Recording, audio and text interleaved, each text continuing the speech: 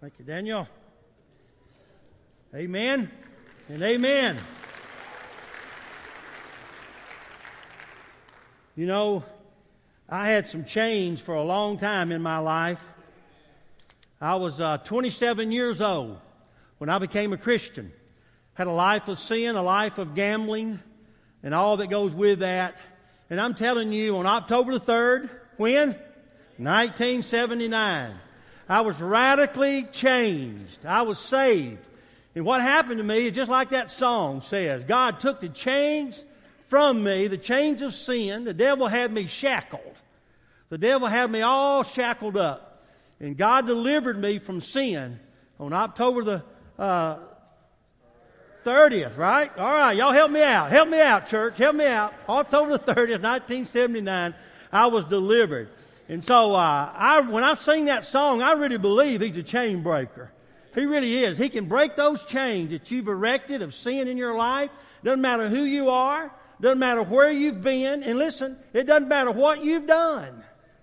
It doesn't matter what you've done. He's a chain breaker. He'll deliver you from your sin if you'll let Him. He doesn't force it on you, but He will certainly deliver you from sin. Amen. Good to see you today. Thank you for being here. We still got a lot of people out today, a lot of people coming back from fall break and all of that. Some of them been down with Mickey and Minnie, and they're on the way back, all right, and all of that. So anyway, thank you for being here today. We've got some special guests in the house today.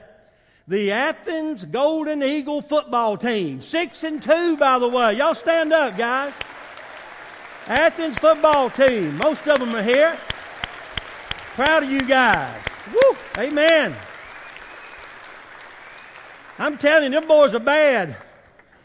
56-0 Friday night. Well, y'all don't have any mercy, do you? No mercy. Anyway, thank you for being here under the direction of Coach Cody Gross and his wife Karen, who are members of our church. Can I get a witness? Coach Gross. Where's Coach Gross? You stand up, Cody. Karen, you stand up too. You're the assistant coach, all right? There they are right there. Thank you guys. All the coaches stand up. Daniel, stand up, Daniel. All you guys stand up. They're the coaches right there.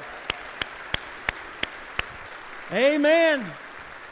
Now, these coaches think they're 6-2 because of them, but these guys know better. Amen. All right. Thank you guys for being here. We're honored to have you today. Thank you for coming and hanging out with us this morning at Lindsay Lane. You know what we do here at Lindsay Lane? We have a good time at church. So you go ahead and smile, okay? You're not unrighteous when you're smiling and having a good time at church. So thank you for being here. Open your Bibles today to the book of Revelation. And so, by the way, gang, we're in Revelation. So we're going through the book of Revelation, each chapter, trying to take each chapter of Revelation and going through this difficult book. Brother Danny prayed. It is a difficult book, but it's also an enlightening book. It's an encouraging book. John was encouraged when he got to see into heaven, wasn't he? And so I'm excited too. So thank you for being here today. I had an interesting morning. My mom had surgery this morning at 8 o'clock. So I've been at the hospital. My mother, she had a hip. She had some pins put in her hip. And so she's doing fine. They wheeled her out, and I got to see her. Said, I'm going to preach. She said, go preach, son. Preach it, brother. Preach it. So anyway, she was hurting too, man. Pray for me. Pray for me. So anyway, pray for my mother. So she had surgery this morning. You know, it's interesting. It's really neat when the doctor comes in. This is a young guy. I never met him before. Dr. Daggs, I believe his name. He comes in and said, you mind if I pray for your mother? Can I get a witness? I like that doctor. I'm going to go back to him. Amen. Sure did. Prayed for my mother. Before surgery. And so we prayed for him as well. So anyway, I'm glad you're here. Now, talking about Revelation. A lot of you are saying, man, I can't understand Revelation. It's so hard to say. A lot of preachers don't dare touch Revelation. And it is a difficult book to comprehend because it's so much symbolism, as we'll see today. John uses a lot of symbolism to relate and all of that. You think about this. As I go through this today, think about this. Now, John's in the 1st century. And he's seeing way out into the future, even past us. Can you imagine the things he saw and trying to relate all he could relate to in his day and time? He's trying to relate all of this to what he's seeing in heaven. And so he uses a lot of symbolism, and so sometimes it's hard to understand. And we can't figure it out. It's like this guy I was reading about. This guy was cutting his grass. And his neighbor just came out of the house and went to the mailbox, looked in the mailbox, and just slammed the mailbox, went back into the house. Neighbor kept cutting the grass. About an hour later, the neighbor came back out, went to the mailbox. And the guy just said, what's he doing? Looked in the mailbox, got nothing out, slammed the door angrily. Went back in the house, and about an hour later, he was finishing up his yard. The guy came back out for the third time, went to the mailbox, really stomping. Looked in there, slammed his door in the mailbox, and he just started back to the house. He said, hey, wait a minute. What's up, man? You look like you're angry. What's going on? He said, you know what? My computer just keeps telling me I got mail. Amen. And so sometimes we have a hard time figuring things out, and we try to figure out everything, and so it's kind of hard. It's like little Johnny. You know, little Johnny's trying to figure things out. So his mother was reading little Johnny a bedtime story, and she was reading about God's judgment. And she's reading about God's judgment on Sodom and Gomorrah. Remember that story? She was reading that to him and talking about that. And she said, the man Lot was warned to take his wife and flee out of the city, but his wife looked back and turned into a pillar of salt. And little Johnny said, well, duh, what happened to the flea? So anyway, y'all get that about lunchtime? And then you just throw your fork in the air and laugh and say, now I know what Pastor does. The flea, F-E-A, you know, all right. Anyway, I'll try to figure. See, y'all can't even figure that out. How are you going to learn Revelation? All right, I'm kidding. I love you guys. It's good I'm laughing now because this is a difficult book. Amen. So we better laugh while we can. And so, anyway, I want to share with you today. We're in chapter 9. We're in the 7 trumpet area. We've already talked about the 7 seals. And now we're looking at the 7 trumpet judgments. In chapter 8, verse 13, the angel introduced the 3 other woes, or the 3 other trumpet judgments of the 7 trumpet judgments. And so he said, we talked about the first 4 last Sunday in chapter 8. And now in chapter 9, we're going to look at the 5th and 6th trumpet woe, if you will, the trumpet judgment. So in chapter 9, there's 7. But John doesn't give us the 7th seal until chapter 11. And so we'll get to that eventually, right? But right now we're going to look at the 5th and 6th seal as we open those in chapter 9. Now, before we begin, I want to read a statement to you. Be on the screen. I want to read this statement. I kind of wrote it down to kind of help us with this. Here's what it says. The statement says this. Thus far, in Revelation 6, 8, and 9, we are dealing with what the Old Testament prophets call the great and terrible day of the Lord. Therefore, I realize that the subject and material with these messages are very unpleasant to hear and not very enjoyable. And believe me, they're even harder to preach. Some of you may have trouble relating the timing of these various judgments in Revelation. Please realize that these seal judgment, these trumpet judgment, and the bowl judgment are not chronologically sequential. And most likely they do not occur simultaneously. The Apostle John's vision of these coming events will take place in the last days, and he's speaking from heaven's perspective. Thus, John is viewing the coming events from the standpoint of eternity, which holds no time limits. In other words, in heaven, there is no sense of past or future, only the present. So that's why it's so difficult to tell exactly when these events occur with a chronological time frame. Especially when you have chapter 7 and chapter 10 and 11 are pauses in between the seal and trumpet judgments, as we talked about in chapter 7. And so in chapter 9, we want to dive right in. We want to look at the 5th trumpet. The 5th trumpet, this is the locust from the pit, all right? Let me pray for us and then I'll begin. Father, as we prepare our hearts now, Lord, to hear a word from you, Father, we cannot do this without the Lord, intervention of your Holy Spirit. So, Father, I pray right now for the Holy Spirit of God to fill me, Lord, and preach through me. And I pray for your Spirit to fill us. Let us have ears to hear. And let us have a heart, Lord, to discern your word for us individually and collectively and corporately as a church body.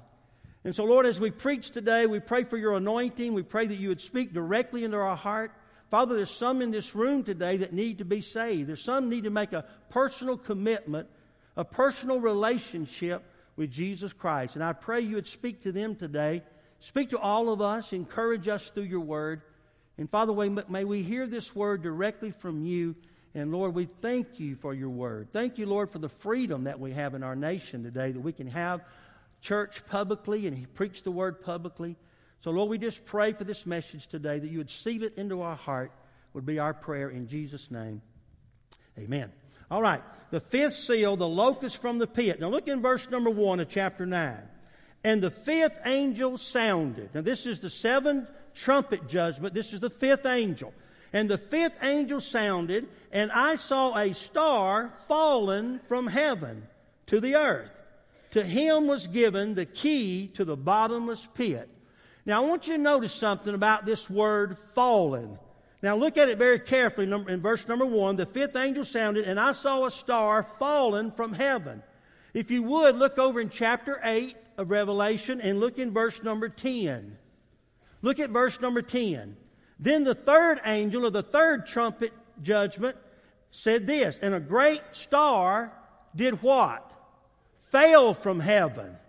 Now notice the difference. In chapter 8, verse 10, this star fell from heaven. But in chapter 9, this great star had fallen from heaven. So there's a difference. In other words, if you read in the Greek text, this word fallen is past tense. It's something that's already taken place. So most likely he's referring to this star as the star of Satan. Satan was a star in heaven, if you will. He was an angel. And so we read already in Revelation that these stars referred to the angels. So Lucifer or Satan was an angel. And he had fallen from heaven. All right, so I want you to turn to Isaiah chapter 14. So I want to bring this together before we begin. So look in Isaiah chapter 14. Again, if you visit with us today, as we go through Revelation, we're going back to the Old Testament because these great prophets like Ezekiel and Jeremiah and Isaiah and Daniel, they prophesied what was coming. And so a lot of that is fulfilled in Revelation. So if you look in Isaiah chapter 14 and look in verse number 12 with me. Isaiah 14 and verse number 12. It's on the screen there. You can read it. How are you fallen from heaven? Fallen from heaven, O Lucifer, the son of the morning. How you are cut down to the ground. In other words, he didn't fall out of heaven. He got kicked out. God kicked him out because he wanted to be like God. It says it right here in the text. You who weaken the nations. That's what he's trying to do today. Verse 13. For you have said in your heart, I will ascend into heaven. I will exalt my throne above the stars of God. I will also sit on the mount of congregation, that be the Mount Zion, and on the farthest sides of the north. Now we'll look at verse 14. And I will ascend above the heights of the cloud. I will be like the Most High. In other words, he wanted to be like God. He wanted to be God. Now notice the last part of verse 15. Look at verse 15. Yet you shall be brought down to Sheol, which is the abyss.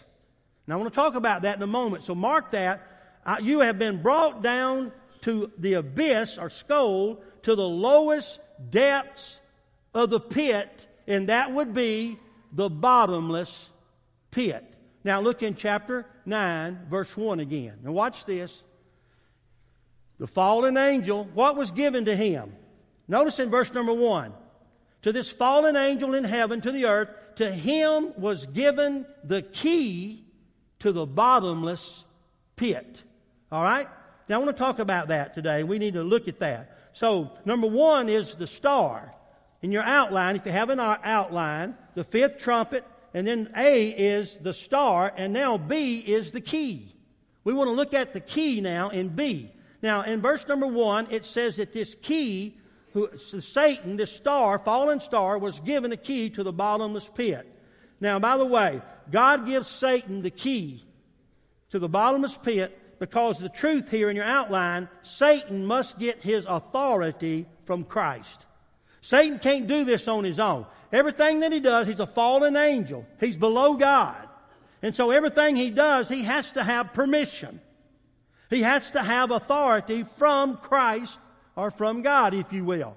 Now look what happened. He's given a key to the bottomless pit. Now at first glance we would say, well, that's hell. No, it's not hell. He's not speaking of hell in this terminology. This bottomless pit is not hell. It's the abyss. It's called the abyss. It's referred to as the abyss, if you will. It's a place or a prison of confinement. It's where these demon angels are until the judgment. Well, where do you get that? Well, turn with me to Luke chapter 8. Let's look at the Bible. The best commentary on the Bible is the Bible. So look in Luke chapter 8.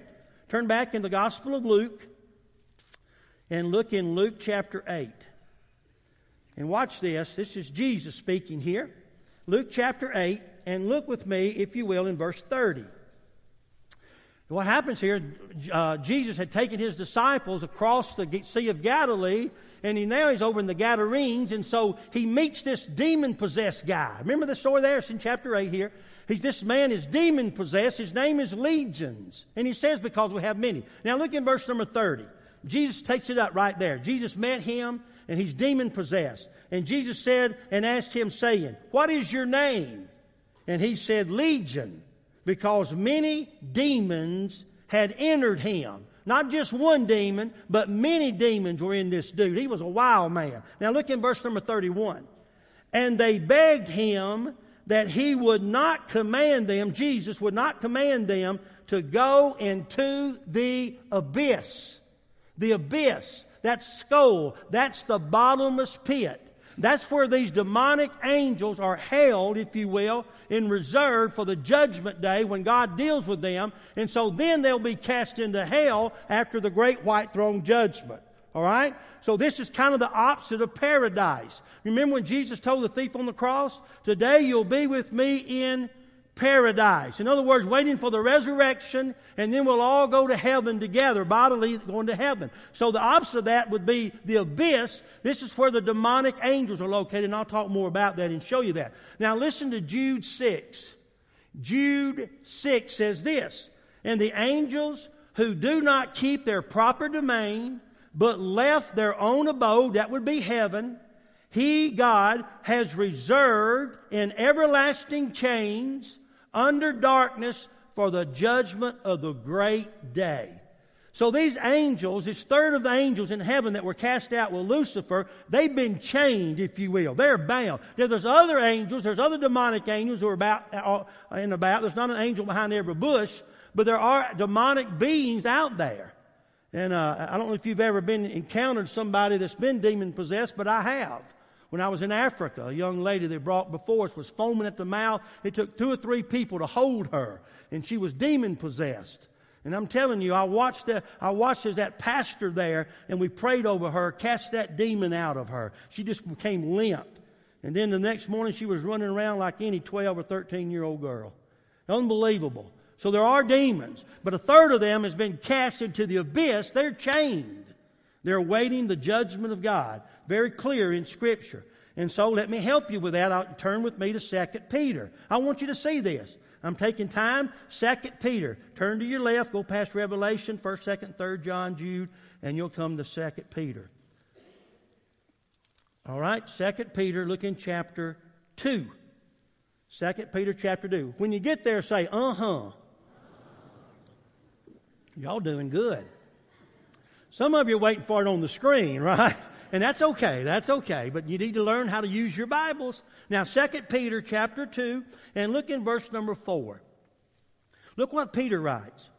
For if God did not spare the angels who sinned, but cast them to hell, that would be the abyss, and delivered them into chains of darkness to be reserved for judgment. The Greek word there, when you read it, that word hell in the Greek is tartarsis. And that is an abode holding, if you will, of the abyss. It's called that in the Greek text. Now look in verse number 9 of 2 Peter chapter 2. Look down in verse number 9.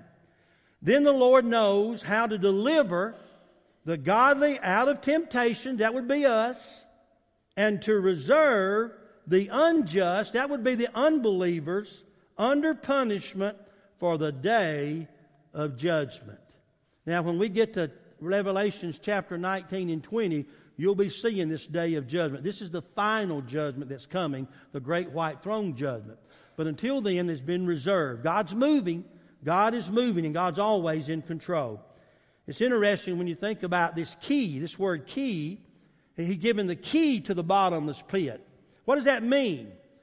What does that word key mean? It means Satan was given the authority, if you will, by God, as we talked about, to the bottomless pit. Now, if you remember when Jesus met with His disciples and He established the church in Matthew chapter 16, verse 18, Jesus said, I will build my church and the gates of hell will not prevail against my church. Right? Remember that? Excuse me. And then verse 19, Jesus said this, Peter, I'm going to give to you and the guys, I'm going to give you the keys of the kingdom of heaven. And what did He mean by that? I'm going to give you the keys of the kingdom of heaven. Whatever you loose, whatever you loose in heaven, loose on earth, that sort of stuff. What do you mean by that? He gave them the key to the gospel. The word key there in verse 19 of Matthew 16 refers to the gospel of Jesus Christ. So what does that mean, Pastor? What are you trying to teach us here? Listen to this. God has given Satan authority. You know he's the prince of the air. You do know that. He's got reign on the earth. That's why a lot of bad things happen to good people and all of that. But think about this. Inside of me, inside of you is the Holy Spirit of God. Right? So we have the key to the kingdom inside of us, which is the gospel of Jesus Christ as well. Now think about this. I, Dusty, as a believer, I have power, authority over Satan. He's been given the key to the bottomless pit. I've been given the key to the gospel.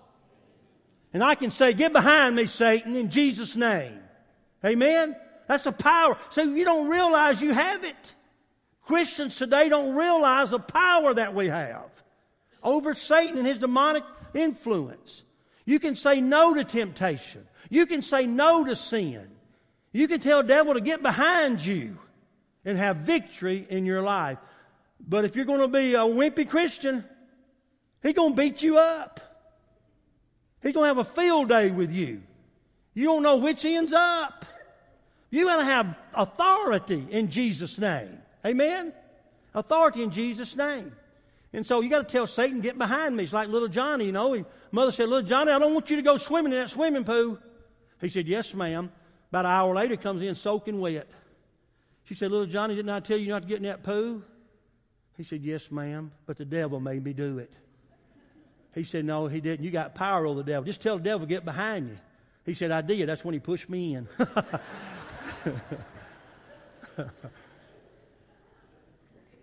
By the way, he's going to try to push you. You go to that party, you're a Christian, everybody's doing it. You don't do it. Everybody's watching it, not you. Amen? I'm speaking to adults too. You see, we sell God short. We sell the power of the Holy Spirit short because we have power, man. We've got power in the blood. We're covered by the blood of Christ. We got authority over this dude, Satan. Right? And so that's why we have to claim that. So we have the keys of the kingdom. Thought I'd just share that with you. Now, number C is the locust. Now we're getting into some of the imagery, some of the symbolism that John uses to describe these locusts. Now, look in verse 2 through 11. Are you with me in chapter 9? All right, let's look at verse 2 through 11. And he opened the bottomless pit, and what came out of that pit? Smoke arose out of the pit like the smoke of a great furnace. So the sun and the air were darkened because of the smoke of the pit. Then out of the smoke locusts came upon the earth, and to them were given power as a scorpion of the earth has power. And they were commanded not to harm the grass of the earth, or any green thing, or any tree, but only those men who do not have the seal of God on their foreheads. We talked about that, remember? Now, verse number 5. And they were not given authority to kill them, but to torment them. They couldn't kill them, but they tormented them, these locusts, for 5 months. And I'll explain that 5 months in a moment. Their torment was like the torment of a scorpion when it strikes a man. In those days, watch verse 6. In those days, men will seek death, and they will want to die, but they will not. And death will flee from them. Can you imagine wanting to die, begging to die, and you can't? Because these scorpions, these stings are tormenting you for 5 months if you don't have the seal of God on your forehead. But if you have the seal of God on your forehead, those things aren't going to bother you because you're sealed by God. Now, we're talking about the tribulation period. I believe the church is going to will be raptured up. But there will be believers that will believe during the tribulation who will be martyred, but they won't be tormented by these locusts because they have the seal of the forehead of God on their forehead. And that's what the Bible has just taught us. It's very clear about that. So the smoke comes up out of the abyss. This is the abyss, the bottomless pit. The smoke comes out, and these locusts comes out. Now, they're an army of demons. And again, it's a symbolism of locusts. He uses locusts. Now, if you remember, we're talking about the plagues of Israel, the 10 plagues of Israel. This is like the 8th plague of Israel. You remember what happened? God sent the locusts. Now, these locusts are different than the ones here in Revelation 9 because these locusts devoured the grass, the trees, and everything. If you'll read Exodus chapter 30, verses 1 through 10, it talks about how the locusts covered Egypt. And God sent this 8th plague of the locusts, and the Bible says that the locusts covered the earth. Thousands upon millions of locusts covered the earth there in Egypt and ate everything. Trees, grass, everything. Now these locusts, John sees a symbolism here to that, but these locusts are very different. They're like scorpions. And he'll describe them here in a moment. And they're not killing the people, they're tormenting them. They're tormenting them so that they want to die, but they cannot. And so locusts are used by God as a tool of judgment in Deuteronomy chapter 28, Joel chapter 2. And so this was something familiar to John. So he uses these locusts as a symbolism to what he's seeing in this vision in heaven. And so it's a demonic army. Now, you remember the 144,000 they have sealed on their head, and also those of Christ in Revelation chapter 7. We talked about that. So these are escaping this judgment. And so the 5 months. Now what does it say there in verse number 5? They were not given authority to kill them, but to torment them for 5 months. The reason it says 5 months, because that's the lifespan of a locust. The lifespan of a locust is usually from May to September. That's usually the physical lifespan of a locust. Now, how can we relate to that? Anybody ever go to the Tennessee River? You ever go down there fishing or ever go skiing or whatever? You ever see the willow flies that hatch out in June and July? Y'all know what a willow fly is? Some people call them mayflies. I don't know where they got that. It's willow flies, all right? Willow flies. And so we were down there on the river not long ago, and we were getting ready to go out in our boat, and I'm telling you, there were hundreds upon hundreds of willow flies. They were everywhere. They get in your ear, they get in your nose, in your mouth if it's open. I mean, they will get all over you, and you'll just kind of do this. Can you imagine all these locusts that Israel had to deal with? And can you imagine these locusts, a demon army, and they were stinging the people? And so that's a symbolic of they were tormenting the people. And so we can kind of see that what's happening. And so they were begging to die, but they couldn't. Now verses 7 through 11, John gives us a description of these locusts. And remember, he's writing from the first century on the Isle of Patmos. He's writing, but he's trying to figure out what all of these things are that he's seeing hundreds of years later in this vision in heaven. So he's trying to describe it for us. Look in verse 7 through 11. The shape of the locusts were like horses prepared for battle, and on their heads were crowns of something like gold, and their faces were the face of men. They had hair like women's hair, long hair, and they had teeth like lions' teeth, and they had the breastplates like the breastplates of iron, and the sound of their wings was a sound like chariots, with many horses running into battle. They're making a lot of noise. And they had tails like scorpions. And there were stings in their tails. Now remember, they were like scorpions. Tails like scorpions. And all of these are symbolic. They're the imagery here, or they're like these things. Okay? They're symbolisms. And so their tails were like scorpions, and their stings in their tail. Their power was to hurt men for 5 months, torment them. And they had a king over them, the angel of the bottomless pit, whose name in the Hebrew is Abaddon, and Apollyon, if you will, is the Greek name.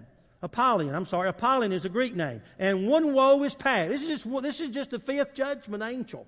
One woe is past, and behold, there are two more are coming after these things. Now, the symbolism that John's explaining here in verses 7 through 11 are, it says their bodies were like horses. You know what it reminded me of? It's something like the Chronicles of Narnia.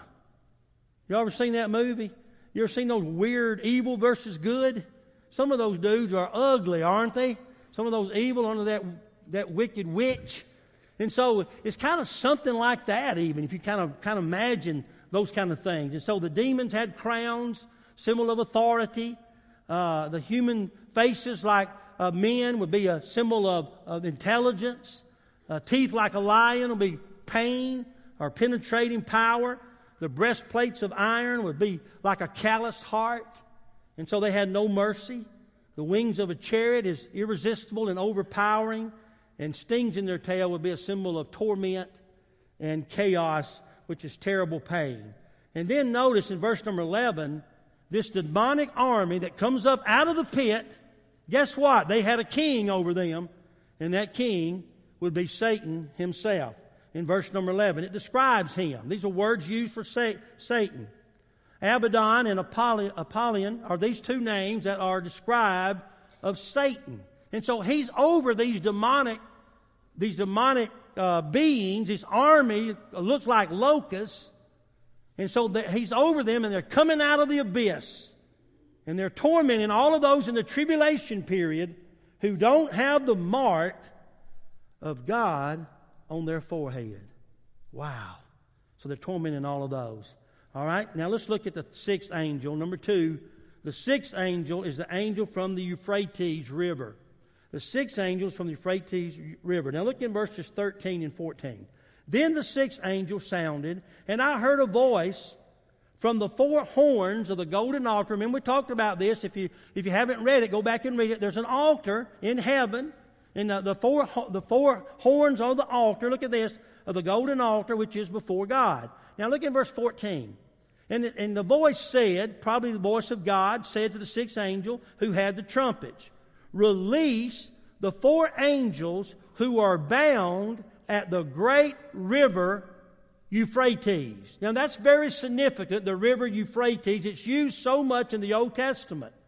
And so it's very important that we understand. Now, number 1, A here, is the angels. Now notice these angels, the sixth angel unleashes the second woe. And so out of this pit, there's 4 angels that come. He specifically says the 4 angels who are leading this great army out of the bottomless pit and are bound at the great Euphrates River. So why is this significant? Well, the river Euphrates is kind of the cradle of civilization. If you'll read Genesis chapter 2, the Euphrates River is kind of where it all originated. And by the way, it's where Babylon. It's where Babylon is. They believe the Garden of Eden. You know that? The Garden of Eden was located there in Babylon. So it's just kind of where it all began. That's why he uses this significant of the river Euphrates, is because this is kind of the cradle, if you will, of civilization, where it all began with Adam and Eve in Babylon, there at the Euphrates. Now, and by the way, it's also the boundary for Israel. The Euphrates River is the boundary for Israel. Now, if you'll read Genesis chapter 15, write it down, Genesis 15 and 18, God promised Abraham, the father of Israel, God promised Abraham, I'm going to give you all of this land. And by the way, that's why all the conflict is between the Arab and the Jews today, is over the land. Right? God gave the Jews, Israel, the land. But the boundary was the Euphrates River. He said, all of this land I'm giving you. In Babylon, this Euphrates River was the boundary, because Assyria was there on the other side of the Euphrates, and Babylon. All right? And now, this number 4. 4 of these angels come out of this pit and lead this army. And so 4 is the number of the government, if you will, the worldwide human government, and also the 4 represents the direction east, west, north, and south. And so when we get to chapter 16, we're going to talk about the Battle of Armageddon. And this is kind of where all of this is headed. All of these armies and all of this and these boundaries here of Euphrates, because the enemy is going to come from that area, and we'll see that as we get closer to chapter 16 of Revelation. All right? And so these angels are apparently evil because the holy angels wouldn't be bound. Amen? The holy angel wouldn't be bound. So these 4 angels who are coming across the Euphrates River, if you will, they are evil angels. Now, something else I'll just mention here. The Euphrates flows out of the mountain today. And today, if you go there, the Euphrates River flows out of the mountains of Armenia, and they come down through Iraq and Iran. It runs right down through there. So, and by the way, it goes into the Persian Gulf. So you think about what we're reading about Iraq and Iran, and I'm telling you, at the end times, it's all going to be about right in that area. You know that? They're going to all come against Israel. And so he's kind of giving us a picture here of this Euphrates River as a boundary, but also as a symbol of where all of this, the Battle of Megiddo, on the mountain of Megiddo, going to overlook where the battle is going to be of Armageddon. We'll get to all of this later, but I just want to give you previews of coming attractions, all right? So that's what we're headed to. All right? Now notice verse 15 and 16. So the 4 angels who had been prepared. Now notice this. Do you not know that God's in control? You know, even when we read Revelation, oh my word, this stuff is just out of control. Who's controlling? God's in control. So look at verse 15. It gives us an idea. So the 4 angels who had been prepared for the hour, the day, and the month, and the year. God's got all of this under control. They were released to kill 1/3 of mankind. Now this is the judgment. So how can that be? This is the judgment of God. Now these 4 angels are leading this demonic army out of this body. They're going to kill 1/3 of mankind. Now these locusts were just tormenting for 5 months. But these army, if you will, they're going to kill 1/3 of mankind. Now the number of the army of the horsemen were 200 million. That's how many come up out of that pit. 200 million of the army, rather. I'm sorry, not out of the pit, but across the Euphrates. These are the ones. Now, the 5th angel was the ones that came out of the pit. This is the army that's coming across the Euphrates River. Are you with me? This is the 200 million who are coming against Israel, as we'll see later on, but also who are coming during the judgment. Now, if you notice that, now watch this. This is the armies. Let's read about the armies. Verse 16. Verse 17. I heard the number of them. It was 200 million. Verse 17. And thus I saw the horses in the vision. Those who sat on them had breastplates of fiery red hyacinth blue and sulfur yellow. And the heads of these horses were like the heads of a lion. And out of their mouths came fire, smoke, and brimstone. And by these 3 plagues, 1/3 of mankind were killed. By the fire, the smoke, and the brimstone. It killed 1/3 of mankind.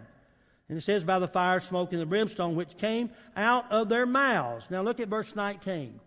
For their power is in their mouth and in their tails.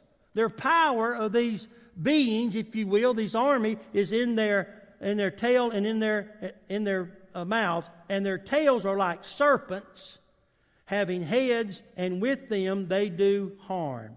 Now, again, we have a description of the army that's coming out of this Euphrates. The 4 angels are coming out. God's had them reserved for a certain time, a certain month, certain day. And God said it's time. So He releases these 4 evil angels. And with them comes an army of 200 million. And they're marching. And they're like on horses, like horsemen. And so now watch this. He gives a description there in verse 17 and 18. What happens is they're like fire, brimstone, and smoke. Now I want to share. So I want you to see this just for a moment, because you probably read a lot of prophets and a lot of prophecies and people who speculate and all of that. And it's fun to do that. Because a lot of this, we don't understand it, right? We don't understand all of it. So he gives us this imagery, this symbolism of these army that's coming. Now watch verse 17 and look what he says. He talks about, he describes the breastplates are colored. They're red, white, red, blue, and yellow. And it's like armored chariots. All right? And the commentators, some commentators I read said this could be tanks, it could be missiles, or some other vehicles of war. John's trying to describe what he's seeing. He's never seen a tank. He's never seen a missile. He's never seen fire of those missiles, these rockets, and shooting out with fire. He's never seen that. So he's trying to describe it. And he's using terminology that he knows, like breastplates and teeth of lions. See, he can understand all of that, but he can't see what all of this stuff is. But he's trying to describe it for us. And so some commentators say these are probably some tanks, probably some missiles and other vehicles. Lion's mouth, spouting fire out of the lion's mouth and belching smoke. These would be something like cannons and mortars. You know, you've seen these in war. And nuclear missiles, they're coming out there with all this armor. And then tails like snakes. If you've seen a scorpion and tail like a snake, a scorpion looks like it has a little tail which symbols what? A helicopter. You think about those helicopters have a propeller on the tail like that and then like that. And so if you're trying to describe a helicopter that's shooting fire and bullets out of it, and you say, well, that's kind of like a scorpion. And so some commentators said that it's probably talking about maybe helicopters here who were battling, and gunships that have rotary on their tails and gunships there. And so when you think about all of that, how would you describe it if you've never seen that, but you're seeing it in the vision? And so John's relating to that. And we don't know what they are, but we know it's a great army who's got military power. And I can't wait to get to the Battle of Armageddon, because we're not going to need all that stuff. They got it. The enemy's got it. But it's just going to be like that. We'll get there, all right? So you've read ahead, right? All right? And so this is one of the answers to the martyrs. God's going to deal with them. You know, they said, oh, how long, oh Lord? How long are we going to wait? Well, it's happening. Judgment Day's coming. And that's what this is. This is Judgment Day's coming. And then the last thing I want to give you, we talked about the angels and the armies, and then number C is the hardened hearts. Now let's focus on this as we close. Look in verse 20 and 21 of chapter 9 as we close. Watch this. But the rest of mankind who were not... And by the way, let me just say this. The Bible just told us here in chapter 9, they killed how many? A third of mankind that's on the earth. Remember, we read in chapter 4 where a fourth of them's already been killed. So that's half of the population on planet Earth already been killed. A half of them. Now watch verse 20 and 21. This is very interesting. I want you to watch this. I want to share it just for a moment. Watch this, verse 20. The rest of mankind who weren't killed, it says, who were not killed by these plagues, did not repent of works of their hands, that they should not worship demons and idols and gold and silver and brass, stone and wood, which can neither see nor hear nor walk. Why would you worship something like that? Can't do anything for you. Why do you refuse to worship God, who can change your life, change your circumstance, change your heart? And yet we refuse to repent and worship God, and we'll worship our vehicles, we'll worship whatever you want to put in the blank that can't do a thing for us in the end. Amen? Just think about that. That's what he's saying. And look at verse number 21. And they did not repent of their murders. Now this is still going on during the tribulation. They're murdering, the sorceries, the drugs, the witchcraft, the sexual immorality, or their thefts. He lists 4 sins here, if you will, and they wouldn't repent of that. Now here's the point. Watch this. Can you imagine, let's just say you're not saved and you got left behind during the tribulation. Everybody, your friends, your Christian classmates, your co-football players, your cheerleaders, your majorettes, your co-workers down at the factory, wherever you work, your neighbor, your family. the rapture's come, and all the Christians are raptured up, and you're left behind because you didn't get saved. You're not saved. And you're going to be a part of this tribulation period, and you're going to see all of this stuff going on, this torment and torture for 7 years of the tribulation. You would think that seeing that, people would repent. Oh, God's true. It's true, man. Look at it. You see, you remember Pharaoh?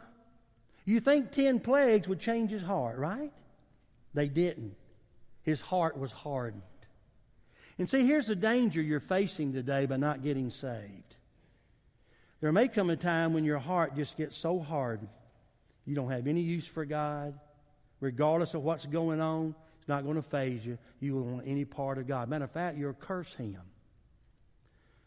I've seen things on TV like tragedies where people are in an airplane or whatever, and the plane's going down, they're about to die. They're using the F word and everything you can imagine. And I'm in an airplane and I'm crashing. I don't think I'm going to be talking about the F word. I think I'm going to be talking about Big G, God. Help me! Save me! And so many people in the last days are going to harden their heart. It's going to be utter chaos during the tribulation period. And nobody's going to repent. Now, the 144,000 who are preaching all that, there's going to be some saved during that. But he's speaking of here, even with all this chaotic stuff happening, they still would not repent. Like Pharaoh, their heart was hardened by their sin. And so this is why it's urgent today, right now. Listen to your pastor. You have a chance right now to receive Christ. If God's speaking to your heart, the Holy Spirit is drawing you to Him. You know what that means? God's saying, I love you. Come to Jesus. I provided Jesus on the cross to die for your sins so you don't have to go through all that torment, all of that tribulation.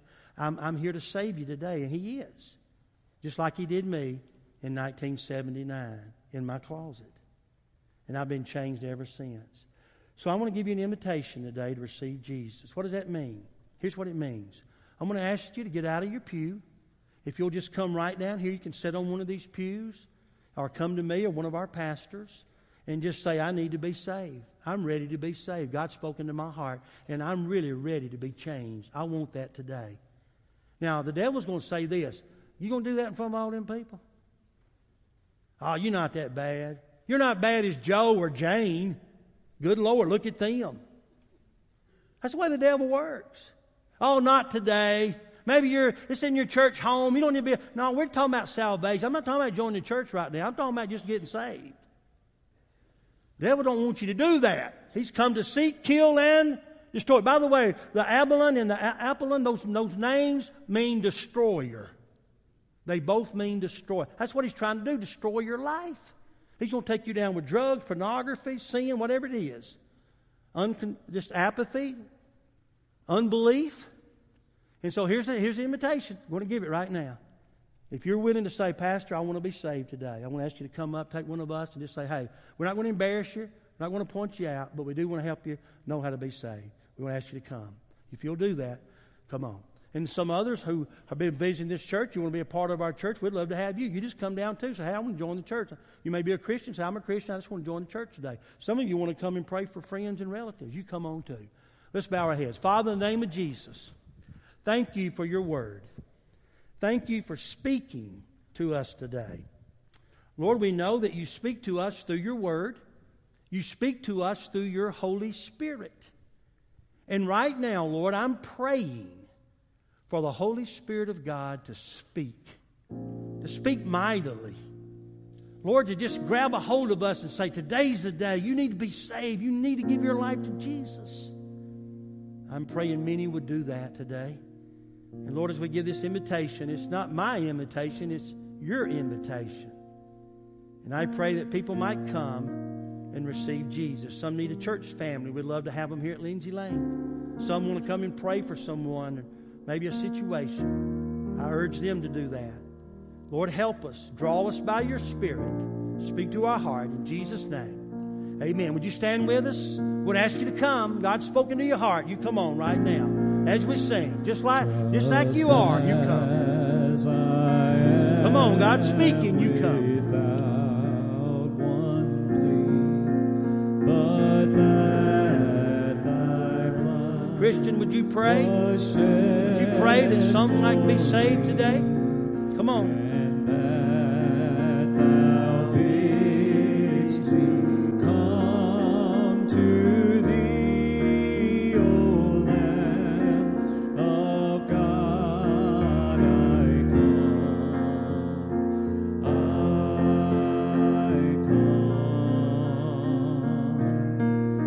just as I am, and waiting not to rid my soul of one dark blot, to thee whose blood can cleanse. Come on, God's speaking. You come. Come on, God's speaking to your heart. Today's the day. Maybe you need to deal with it. You put it on the back burner. But today's the day you need to meet Jesus. Why don't you come? I come broken to be mended. I come wounded to be healed. I come desperate to be rescued. I come empty to be filled. I come guilty to be pardoned by the blood of Christ the Lamb. And I'm welcomed with open arms, praise God, just as I am. Would you bow your head with me just for a moment? And I just want to give you ample time. God's speaking this morning. I know this is a subject on Revelation, but you know, we read that last two verses. God's spoken to our hearts. And some of us have never dealt with this issue called salvation. We've never really dealt with Jesus. We know about Him. We know a lot about the church or about the Bible, but maybe we don't ever met Jesus. This would be a great time today to be saved. Or maybe you're looking for a church home. We'd love to have you here at our family at Lindsay Lane. And so you continue to pray. If you need to come and pray, do that. We want to give God time to move in our hearts this morning. God's speaking. God has spoken. And He continues to speak into our hearts. Father, would you speak into our hearts? Would you make it clear and plain to us what we need to do? And then draw us by your Spirit. I pray in Jesus' name. Amen. You come. God's speaking. You come on.